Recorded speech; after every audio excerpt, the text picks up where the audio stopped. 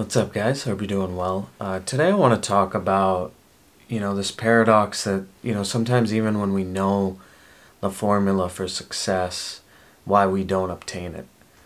Um, to set up the premise, I was in my best friend's financial book club last Thursday, David Simpson. It's called Read and Retire. And he said something to the effect of, to retire in 40 years with $1 million, you need to save $480 a month and put that money into an ETF returning 6% on average a year. And then we got into a debate of like, why is this so hard? And let me say two things. First, from an education standpoint, um, a lot of people don't know this, right?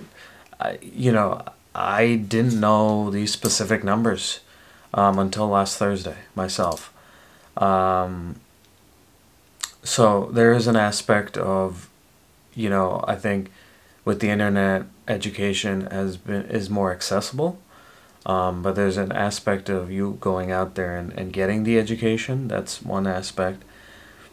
The second aspect, obviously, $480 is a lot of money. So being able to save that amount, obviously not everybody can do that.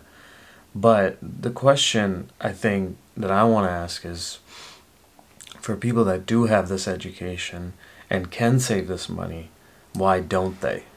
And I think when we look at that, it's about discipline. It's about the fact that accomplishing these things, these great goals that we might have in our life, in whatever aspect of life, financial, health, professional, whatever it is, accomplishing these means showing up consistently. Consistency is definitely a separator. And I think, with consistency is sacrifice. It's not going to always be fun to save $480 a month. That might mean you don't buy, a fashion item like a shoe, or you don't go out as much, or you don't take a trip to see a friend. Like, there are sacrifices that are to be had.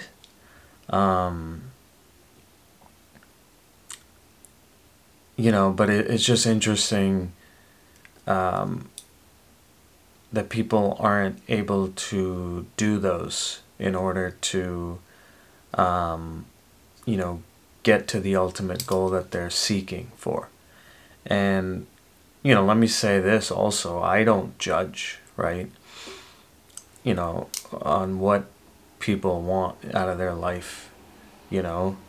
Um, if you want to go and see, instead of saving $480, if you want to go and see a friend every month, um, I can't hate on you or fault to you for that. I mean, we all have different motivations and different forms of feeling happy, and you have to do what makes sense to you.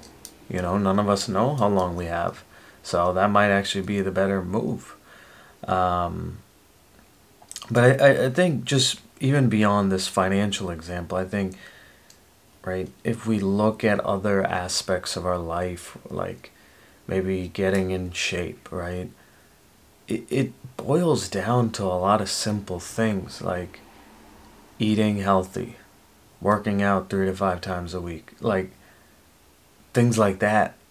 And yet, it doesn't happen for so many of us. Um, and ultimately, as I said before, I think the thesis comes down to consistency and discipline and sacrifice. And um, a lot of us don't want to do it. And as I said before, there's nothing wrong with it if you don't want to do it.